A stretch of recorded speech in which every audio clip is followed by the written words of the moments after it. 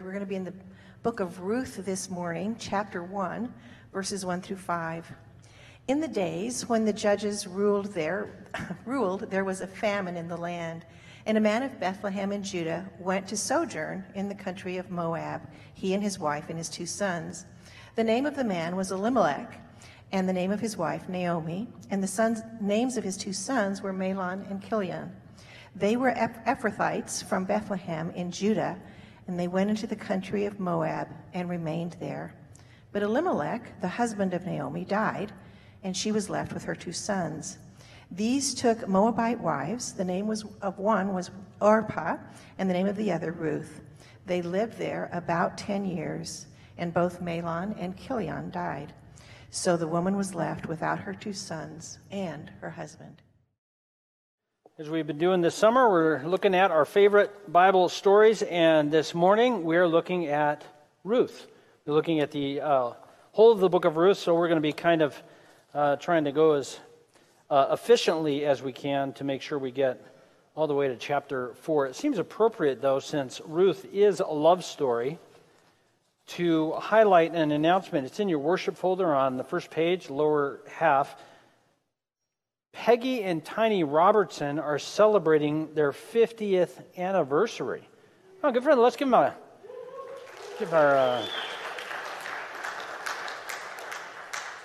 Don't think that means you have to call Tiny Boaz. I mean, but if you want to, you can. Anyway, the church, we're all invited to celebrate with Tiny and Peggy Saturday, August 21st from 12:30 p.m. to 3:00 p.m. In the 3 p.m., 12:30 p.m. to 3 p.m. in the FBC lobby, kind of open house situation. So if you want to come in, make time on the 21st to come and celebrate with Tiny and Peggy, that'd be awesome. What is God's love like? What is God's love like?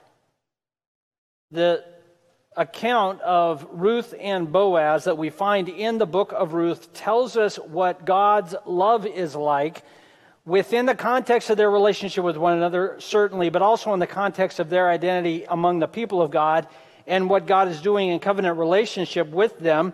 So what is God's love like? God's love is like a love story, but not so much Boaz and Ruth, but God's love for his people. Verse 1 of chapter 1 tells us when. In the days when the judges ruled. If you want to know what the days when the judges ruled was like, read the book of Judges. It's a good read. It's interesting. There's a lot of violence in it. It's exciting. But I might suggest, in my humble estimation, there are few other times in the Old Testament as dark as the book of Judges. The rebellion against God's things and the things that happened as a result of that, there are few other places in the Old Testament as dark as the days of the Judges. And the account of Ruth and Boaz occurs within the context of this great time of suffering. And what was happening was there was a famine. This famine should surprise no one. God told the people of Israel, listen, here's how it's going to go. I want to love you and I want to be in relationship with you. And the way you participate in that relationship is by faith, worship of God in the ways He called them to worship. And He says this way, when you by faith worship me the way I have told you to worship, you will have lots of wine and you will have lots of grain and you will have lots of bread and you will have lots of babies and you will have lots of sheep. You have lots of stuff. When you choose in rebellion to deny faith and abandon me, God says, I will call you back into relationship with me through a number of means. Two of the primary means are famine and invasion. And that's what we see throughout the book of Judges. People rebel against God, and God calls them back into relationship with Him through famine and invasion as a way of wooing them back to seek Him out. This is one of those times of great famine. And Naomi is married to Elimelech, and they live in Bethlehem. Chapter 1 of the book of Ruth starts in Bethlehem and ends in Bethlehem. Starts in Bethlehem and ends in Bethlehem. Naomi leaves her homeland with everything she could ever want, a husband and 2 sons, When she returns to Bethlehem, she has with her a Moabite widow. As she tells the people of Bethlehem upon her return, I left full and have returned empty. And Pat read the passage. They leave to find food in Moab. While she is there, she is widowed. Her husband Elimelech dies. Her sons marry Moabite women. And in the course of time, they die. And Naomi, the widow, is left living with her two widow daughters-in-law, Orpah and Ruth. The occasion comes when it's time for Naomi to return back home, because she hears in the land of Israel there is once again plenty of food. So she decides it is time to return back to my homeland because there is plenty of food there. And she seeks to convince her daughters-in-law to stay in Moab. And the primary reason is she cares for them. She wants them to find homes that can sustain them. That would mean getting married. And she knew in Israel the prospects for that would be very low, if not non-existent. She seeks to convince her daughters-in-law to stay. Over the course of time, her daughter-in-law Orpah decides to stay, but Ruth sticks with her. If you will, if you're in Ruth chapter 1 in your copy of Scripture, look with me at what Ruth says in verse 16. It's the key section of Scripture for this chapter 1. Here's what Ruth says to her mother-in-law Naomi when Naomi seeks to tell her to stay in Moab. Do not urge me to leave you or to return from following you. For where you go, I will go. Where you lodge, I will lodge. Your people shall be my people, your God, my God. Where you die, I will die, and there I will be buried. May the Lord do so to me and more also, if anything but death parts me from you. This is a very moving speech. This is a powerful speech that she gives to her mother-in-law Naomi. Certainly we hear within this powerful speech a deep affection for Naomi. And we shouldn't minimize how much she loved her mother-in-law Naomi. However, she loved her mother-in-law Naomi, but she also loved Naomi's God. Because at some point, it is quite clear from what she says here, she determined to understand hope is in the Lord and the Lord alone. Because notice what she says, your people will be my people, your God, my God. Ruth here is saying, I don't want to be a Moabite anymore. Because the people of Israel have covenant relationship with God. I want to be identified as one who knows and loves God. And how do you do that? To be identified as one who is in covenant relationship with God through his people, the people of Israel. So certainly Ruth loved Naomi. More than that, she wanted to go where Naomi was going, because where Naomi was going was where the people of God are. And where the people of God are, there is covenant relationship with God. How do I know that? Well, I just do, and I think I'm right. But also verse 17, where you die, I will die, and there I will be buried. What we have to remember here is some important things, especially just for a quick example, a guy named Joseph. Where did Joseph die? Egypt. And what did he tell the people of Israel before he died? Don't bury me here. This is not my land. I want to be buried in the promised land. And this is what we're picking up on. She's saying, listen, no, I want to be of the people of God. Because the Lord is my hope. The Lord is my hope to such a degree, Naomi, if you and I return to Bethlehem and starve to death, no problem. Because I will have been counted among the people of God and having covenant relationship with God. So Ruth here is declaring faith. She is saying, I have found my hope in the Lord. Naomi and Ruth return to Bethlehem. Naomi tells all of her friends in Bethlehem who sort of recognize her, they kind of give her the, is that really you? What happened? You look like you aged 30 years, but you've only been gone 10. She says, don't call me Naomi anymore. Call me bitterness. What? Yeah, that's the only thing. That seems appropriate. Call me bitterness. Because I have left full but returned empty. From Bethlehem to Bethlehem, nothing but hardship and difficulty, except she returns with Ruth, her daughter-in-law, a widow, who declares faith in God. So what is God's love like?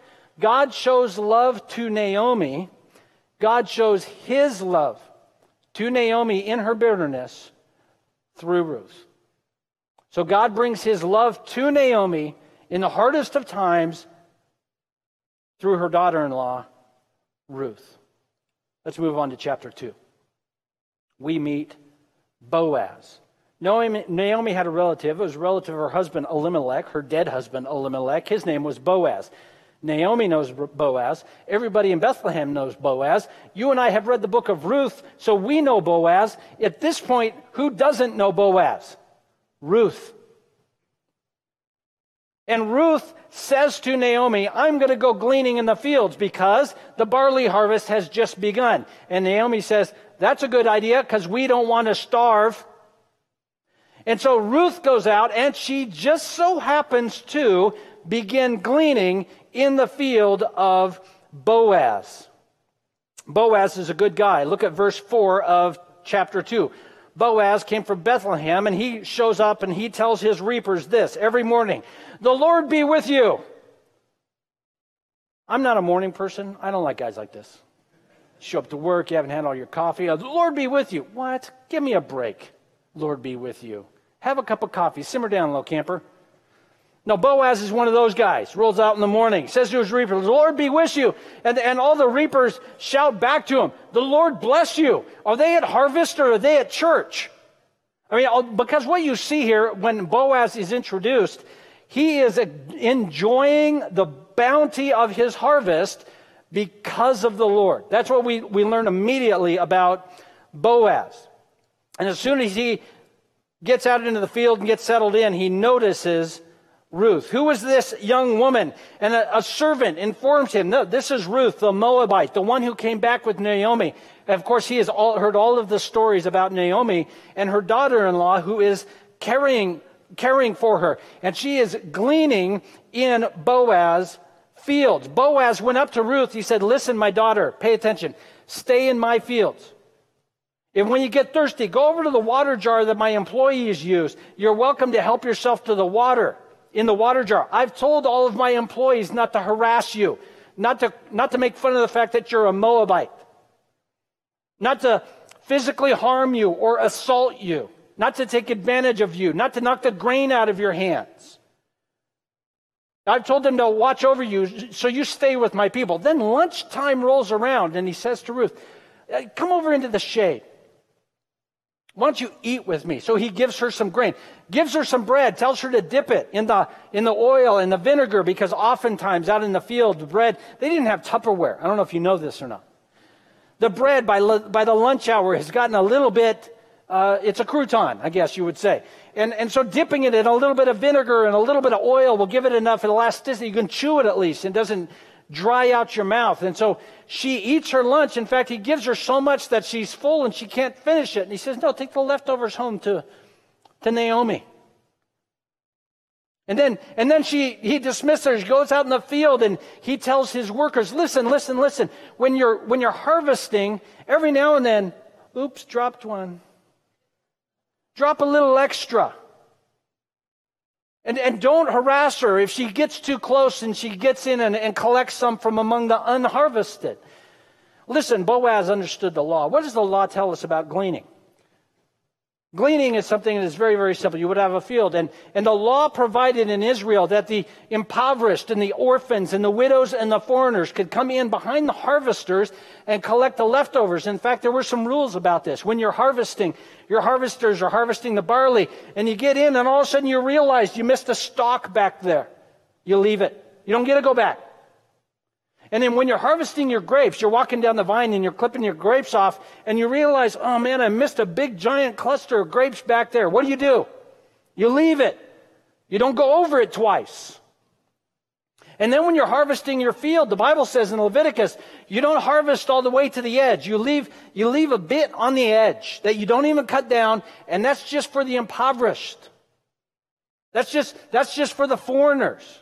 That's just for the widows and the orphans to come by so they can get some food and they won't starve, because there weren't a bunch of social services. You didn't go down to health and human services. You had to glean.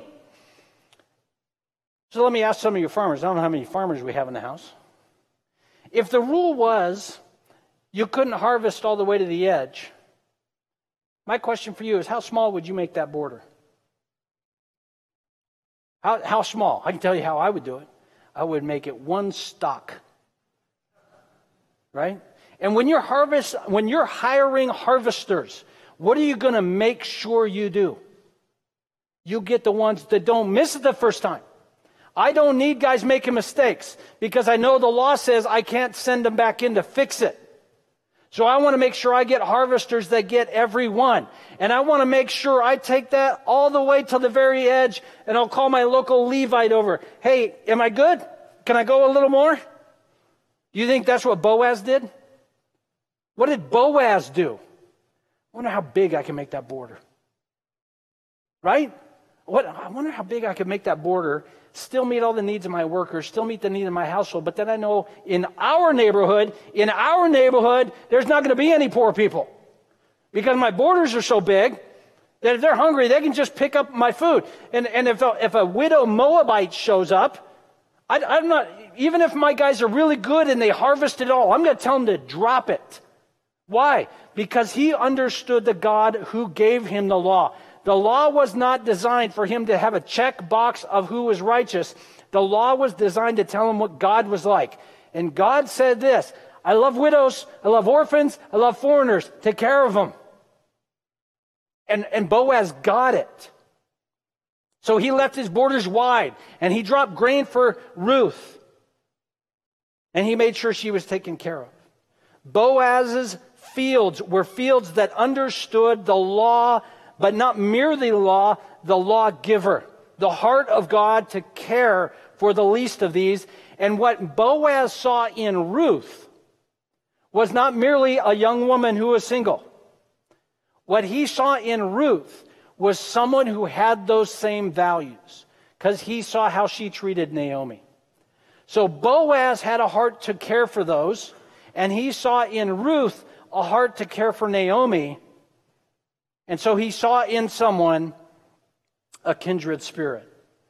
Boaz showed God's love to a foreigner. What is God's love like? God shows his love to Naomi through Ruth. And in chapter 2, God shows his love to a foreigner, a Moabite of all people, through Boaz. Chapter 3. We're skipping a lot of stuff for those of you who know the story. You can probably read the book of Ruth in 15 minutes. You could probably read the whole thing through before I'm done with this message. So if you're tired of hearing me tell the story, you just read it, and you can get all the details yourself. Chapter 3.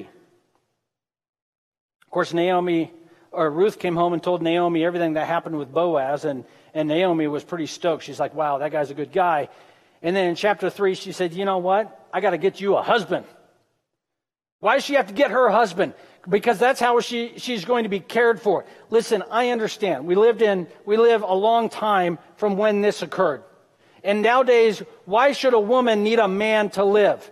I'm not trying to tell you whether it's right or wrong. It's just what is. Back in that day, a widow is in a very dangerous and very precarious situation.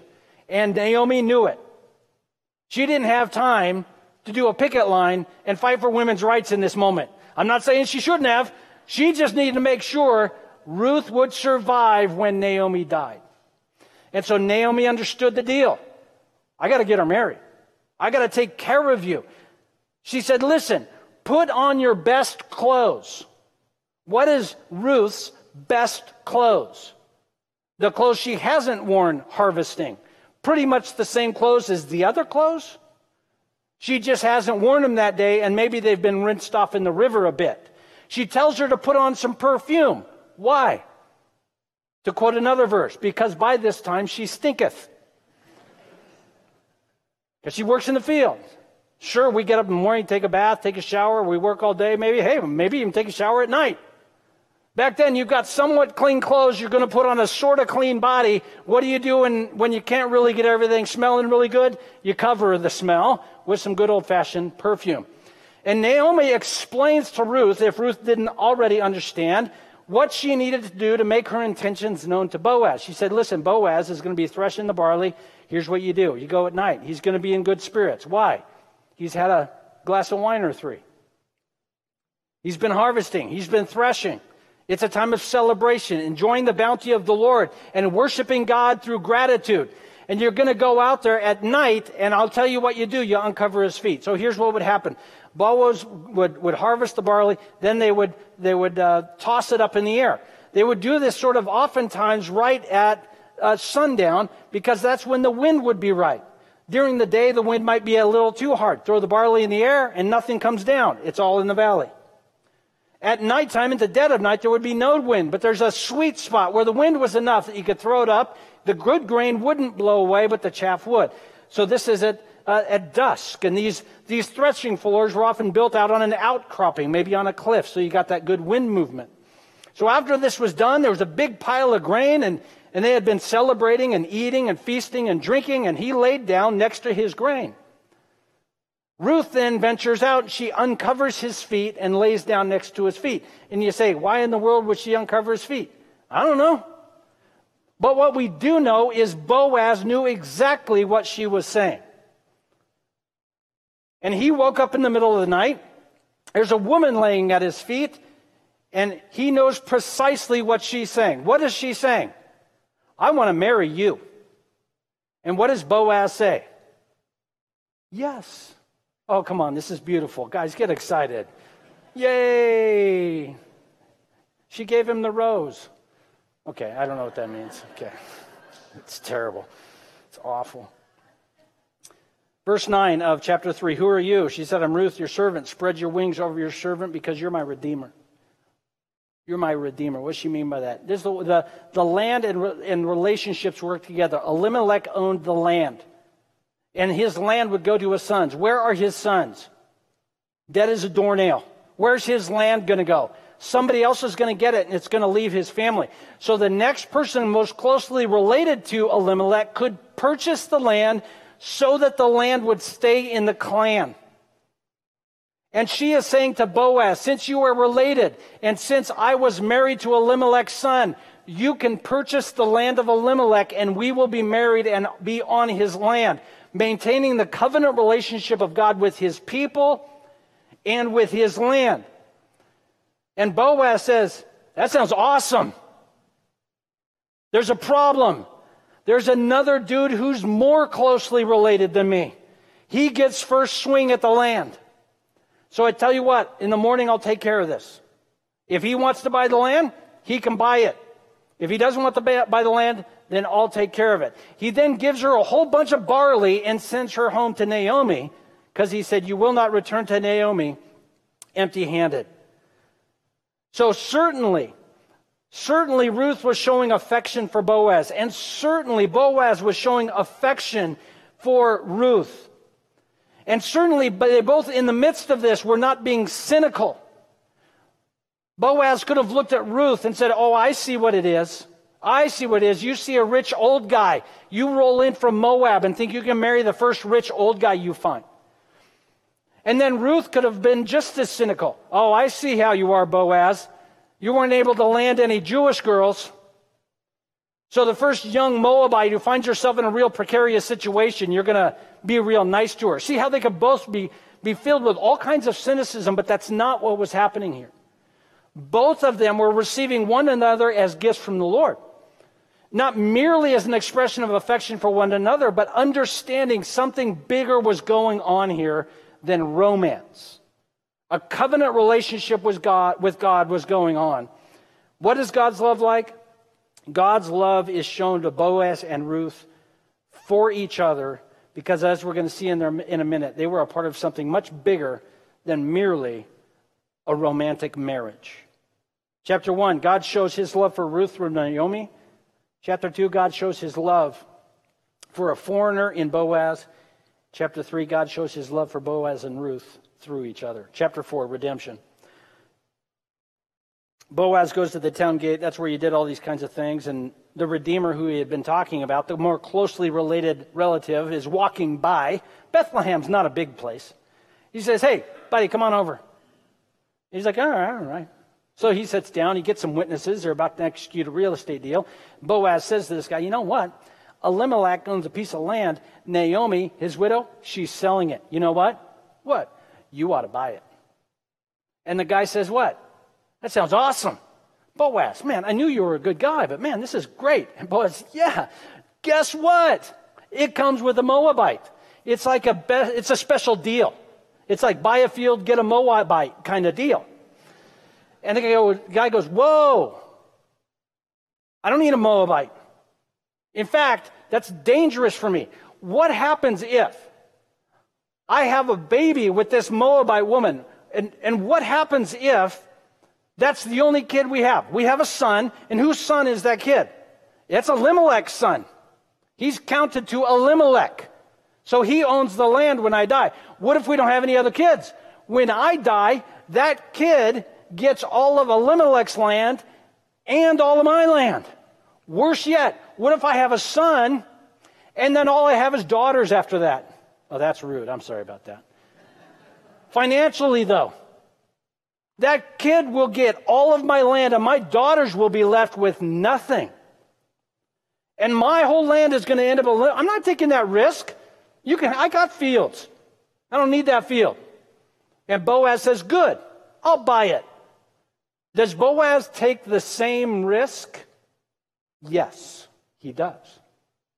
But he doesn't care because he is going to do what God has called him to do. So Boaz says, I will buy the field. And so this other guy, the non-field buyer, takes off his sandal and hands it to Boaz. Boaz takes it. Last time you bought a car, isn't this how you do it? Yeah, I'll take that one. Here you go. We got to sign some paperwork. Hey, I'm not doing paperwork. I'll give you a sandal. It should be all we need. There's a law in the Old Testament, and it seems somewhat connected with this. There was a law in the Old Testament back in Leviticus or Numbers or Deuteronomy or Hezekiah.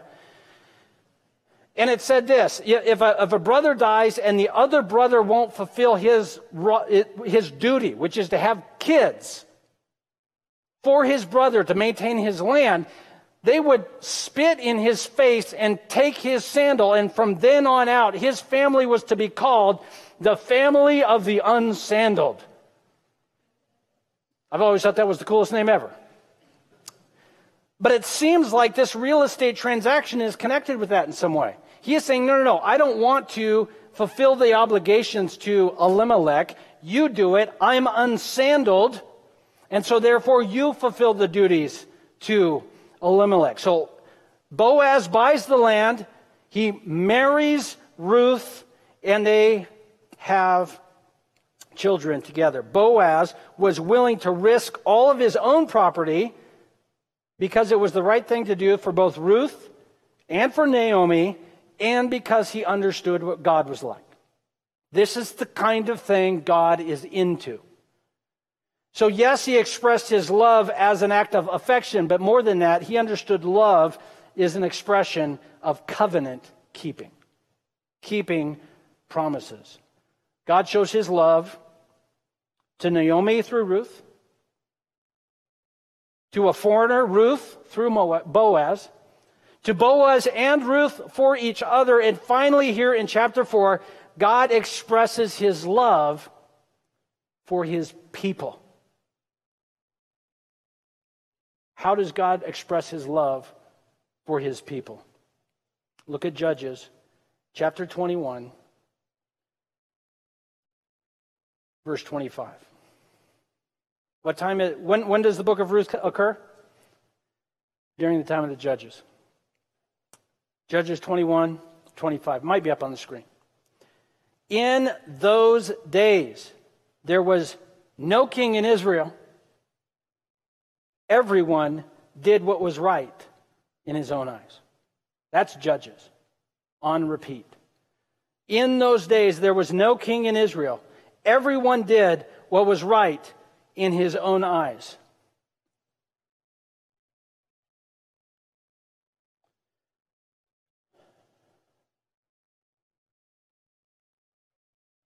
Boaz took Ruth. She became his wife. This is verse 13 of chapter 4. He went into her, and she had a son.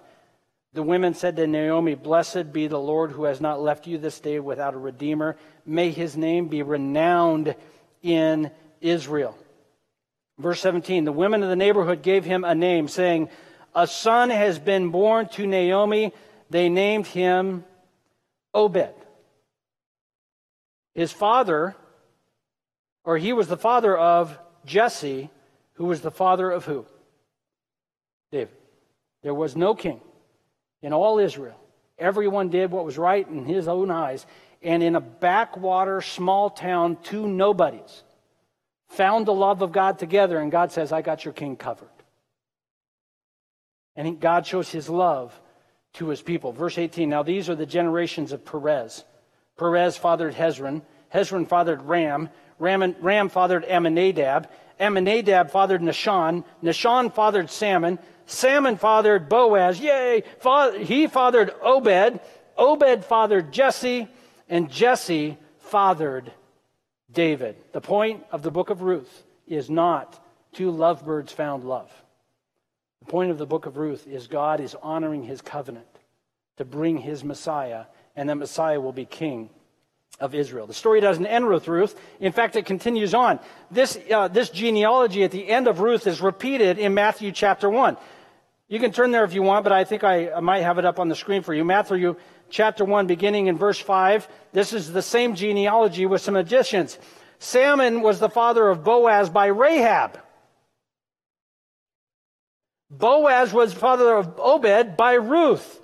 Obed the father of Jesse, and Jesse the father of David the king. In Matthew, what Matthew, the gospel writer, is doing is saying, remember the hope of God for the people of Israel among the judges. A king is coming. The king came. His name was David. Guess what? He's not good enough. We need a king that never dies. We need a king whose throne lasts forever. So what the Matthew does is he says, Ruth continues and finds its culmination in the king, and the king is here, the son of David, Jesus the Messiah. What is God's love like? It is a love story where God shows his love for his people. And finally, in Jesus the Messiah, we say, what is God's love like? God's love, there is plenty to spare.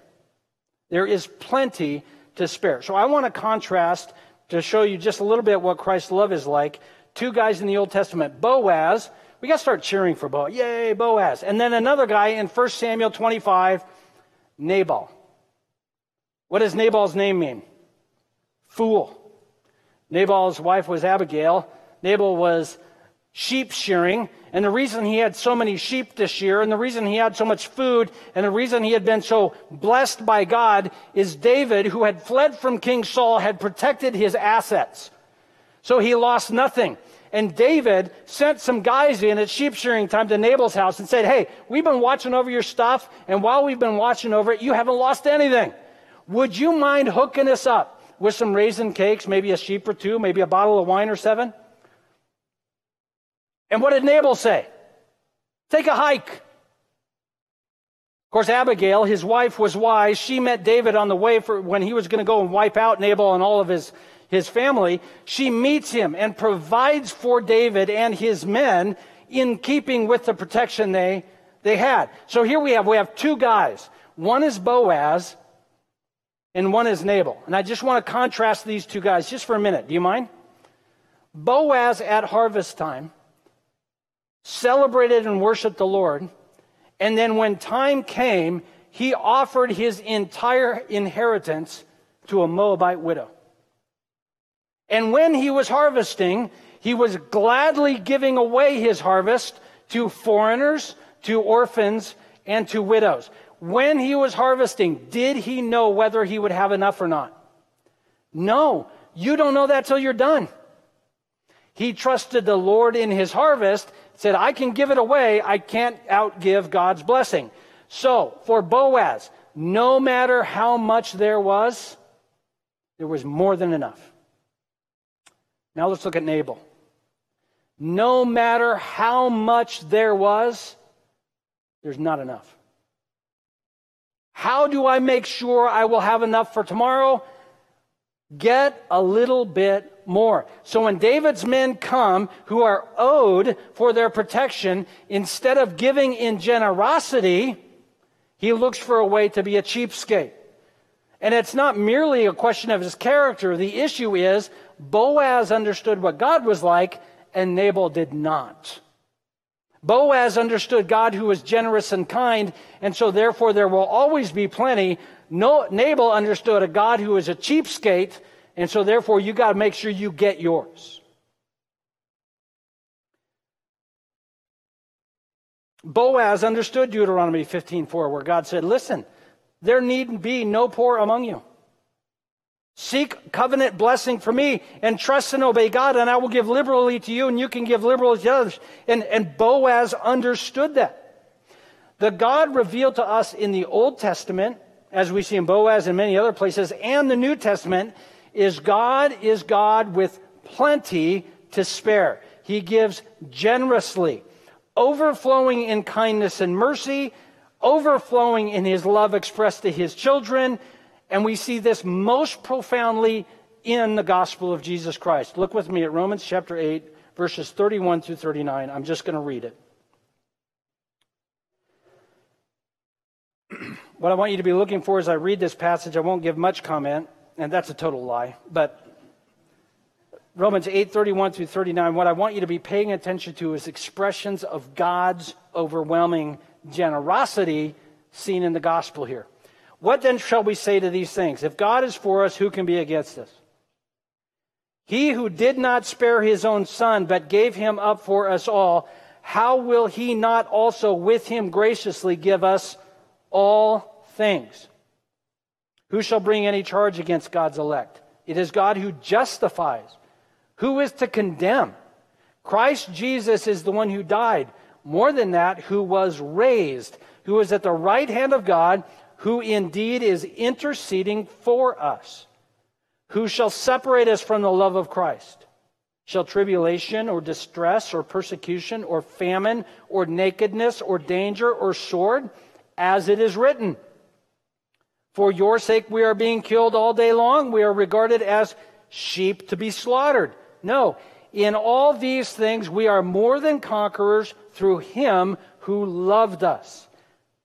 For I am sure that neither death, nor life, nor angels, nor rulers, nor things present, nor things to come, nor powers, nor height, nor depth, nor anything else in all creation will be able to separate us from the love of God in Christ Jesus our Lord. God did not spare his own son Jesus. This is what God's love is like. He is not sparing. He gives too much. He is overflowing with kindness, overflowing with loving mercy. He is giving more than is needed. And in fact, giving more than we deserve, and he gives it all freely. The love story of Boaz and Ruth, as moving as it is a story of not really romantic love. It's a story of eternal love. It's not really even so much a story of their love. It's a story of God's love for his people. He said, I will provide you a king, and I will provide you a Messiah, and I'm going to do that, including the love of Boaz and Ruth for one another. 3 quick things, and then we'll close. And by quick, I mean really lengthy. But let's talk about Boaz and Nabal just again, just because I like these two guys. Boaz and Nabal both had the same thing, and that is great wealth. One had plenty, the other not enough. I'm going to suggest to you why both wealthy men, why one had plenty and why one had not enough. Here's my suggestion, and if you disagree with me, that is fine. I always say it's okay to be wrong. We act in ways we think God is. If I think God is a cheapskate, I will be a cheapskate. If I am convinced God is generous, I will be moved to generosity. Boaz was generous because he knew what God was like. and we need to pay close attention. He had just lived through a 10-year famine. It's not like he had a silver spoon in his mouth. He understood what God was like. He said, if God is this generous to me, then I've got to be generous, because how else could I be? The issue is how we behave towards others is fundamentally connected with and to what we think God is like. If we think God is a curmudgeon, grumpy, just looking for a reason to smite, then we will be grumpy curmudgeon looking for reasons to smite. But if we are overwhelmed with the blessed generosity of God's grace shown towards us, then we will be moved to show similar grace towards others. Secondly, 1 Corinthians 13:7. This is a passage you're familiar with if you've ever been to a wedding. Love bears all things, believes all things, hopes all things, endures all things. I would just remind us this about love as we experience it from God. Love that is experienced from God and expressed towards others, how do I say it? We should allow our love to question our cynicism. Those of us who are cynical, I'm only cynical when I'm awake. And when I'm asleep, I'm skeptical. So those are kind of my two, right? I need to allow the love of God to warm my heart and say, you know what? Maybe I need to see the best in others, the way Boaz did. Maybe he doesn't just see a gold digger, Moabite. And maybe Ruth doesn't just see an old man who can't land a good Jewish girl. And maybe we need to extend to others the same benefit of the doubt, the same grace and kindness that Jesus extends to us. And then if you're like me and you're cynical, you're saying, I know what you're saying. They're going to take advantage of me. Are you thinking that? You should be. Let me give you lessons. No, then what do we say to Jesus? Do we ever take advantage of him? There's enough love to go around. We can even be taken advantage of because we have enough love from God. We should allow the love of God to so fill our heart we see the best in others, and instead of cynically questioning everyone, we should allow the love of God to question our cynicism because God has plenty of love to go around. Okay, last passage of Scripture, and then we will close. 1 John 4:7-12. Let me read it. It's not up on the screen because I added it this morning. Beloved, let us love one another, for love is from God, and whoever loves has been born of God and knows God. Anyone who does not love does not know God, because God is love. In this love of God, or I should say, in this, the love of God was made manifest among us, that God sent his only Son into the world so that we might live through him. In this is love. Not that we have loved God, but that he has loved us and sent his Son to be the propitiation for our sins. Beloved, if God so loved us, we also ought to love one another. No one has ever seen God. If we love one another, God abides in us, and his love is perfected in us. Let me just summarize one idea here. Our job here is not merely to try and figure out how to love people. Our job here is to experience the love of God. One of the reasons we struggle with loving others is because we've never really experienced the love of God. Because the love of God is most profoundly experienced in our recognition of our sin. How could God love a sinner like me? And if God can love me fully and completely through his Son, and I recognize my brokenness and he loves me even still, then that love then has the ability to be passed on to others. One of the reasons it is hard to love others is because we won't allow ourselves to experience the love of God. Because to experience the love of God means to recognize he loves a sinner like us. When we experience the love of God profoundly by his grace that Jesus died for us and rose for us, what happens then is we have plenty of love to share with others because God never stops giving us his love. What is God's love like? It is a love story for his people where God has plenty of love to spare.